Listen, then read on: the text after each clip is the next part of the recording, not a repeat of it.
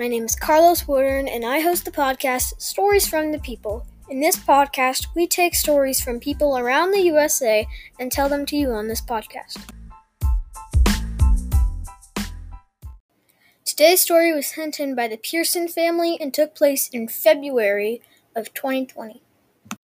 Now, lots of great things happened in February, like President's Day and Ash Wednesday, but the best of them all, not saying that Ash Wednesday or President's Day isn't a good thing, but the best of them all has got to be Super Bowl Sunday. At least, that was what the dad of the Pearson family thought. He was stoked for the Super Bowl, especially because his favorite team was in it, the Kansas City Chiefs. Now, the Pearson family had gotten invited over to a Super Bowl party with their friends. But when the game started, the dad just didn't feel comfortable.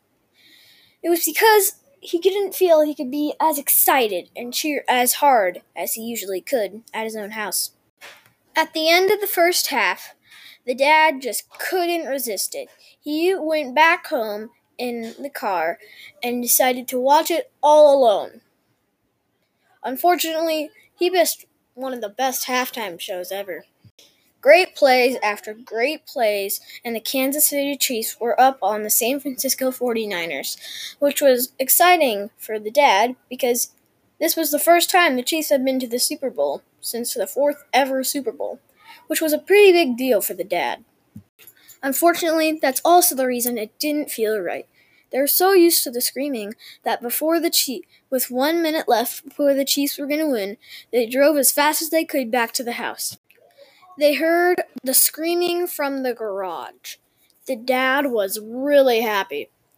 The first kid that came down got a giant bear hug from the dad. The moral to this story is actually quite simple. When you're watching football or any other sports, be sure to have earplugs on hand.